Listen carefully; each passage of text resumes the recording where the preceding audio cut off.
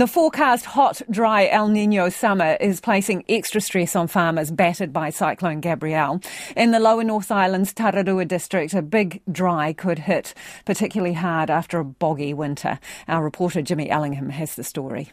Sheep, beef and deer farmers Charlie and Hamish Menzies lost the access bridge over the northern reaches of the Manawatu River to their property in Cyclone Gabrielle. A temporary ford allows four-wheel drive vehicles in and out, and there's a footbridge too, although that washed out for a bit over winter, meaning Charlie Menzies had to take a boat across the river to get to her teaching job, as she did for months earlier this year before the temporary fixes. The big thing is getting stock in and out still. My husband has an old truck crate, which he has on a trailer, and we have been able to put a small amount of stock on that and then use two tractors to pull it across the ford and then transship onto a stock truck that can come to the end of the road.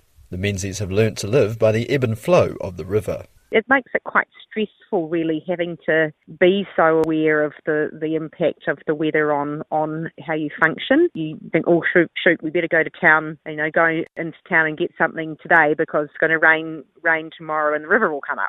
Mrs Menzies says they don't yet know when a permanent fix will happen, although it's unlikely the old bridge will simply get rebuilt. She says a new access road through farmland isn't viable. It would cost millions to put a road literally through either way. And then for me, I'm not going to go to work and open 15 gates. The bridge that they are thinking of replacing is at the footbridge level, which is a better bet. But it means for me going to work, there will be some days where I can't. They bought the farm north of Dannyverk off Mr Menzies' parents in 1998, a year of bad El Nino drought. Something similar could be on the horizon this summer. Farming in the Tararua district, I think, is going to be quite challenging. We're heading to El Nino, increased westerlies. There's obviously a very good wet base underneath, but the wind dries the top out very quickly, and soil temperatures haven't lifted because the soil is so wet. So the growth probably hasn't been as fast as we would have wanted. That's after a tough wet winter and a wet few years.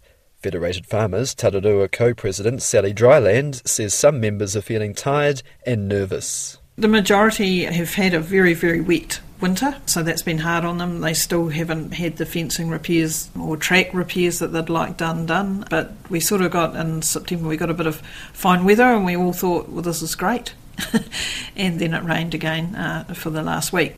Mrs Dryland says farmers need to make good early decisions ahead of summer, such as getting rid of excess stock, and talk to older farmers who have survived droughts. There's some really diverse areas within the Tararua, but the Ekirahuna dairy population got hit pretty hard last time. Anywhere that's got stones underneath for drainage is more likely to burn off. Manawatu Rangateke Rural Family Support Trust Chairman Murray Holdaway, who farms in the Tararua district, says farmers will get through it, although resilience shouldn't be taken for granted. Drought's a particularly different adverse event to most other adverse events because it comes on slowly. So with a drought, we can actually have some meetings to prepare ourselves for it. Because we can see it starting to happen. What often happens with those sort of situations, we get to a point where we think the community might need some help. We organise events just to get farmers off farm and talking to other farmers. Mr Holdaway says these often bring a few drops.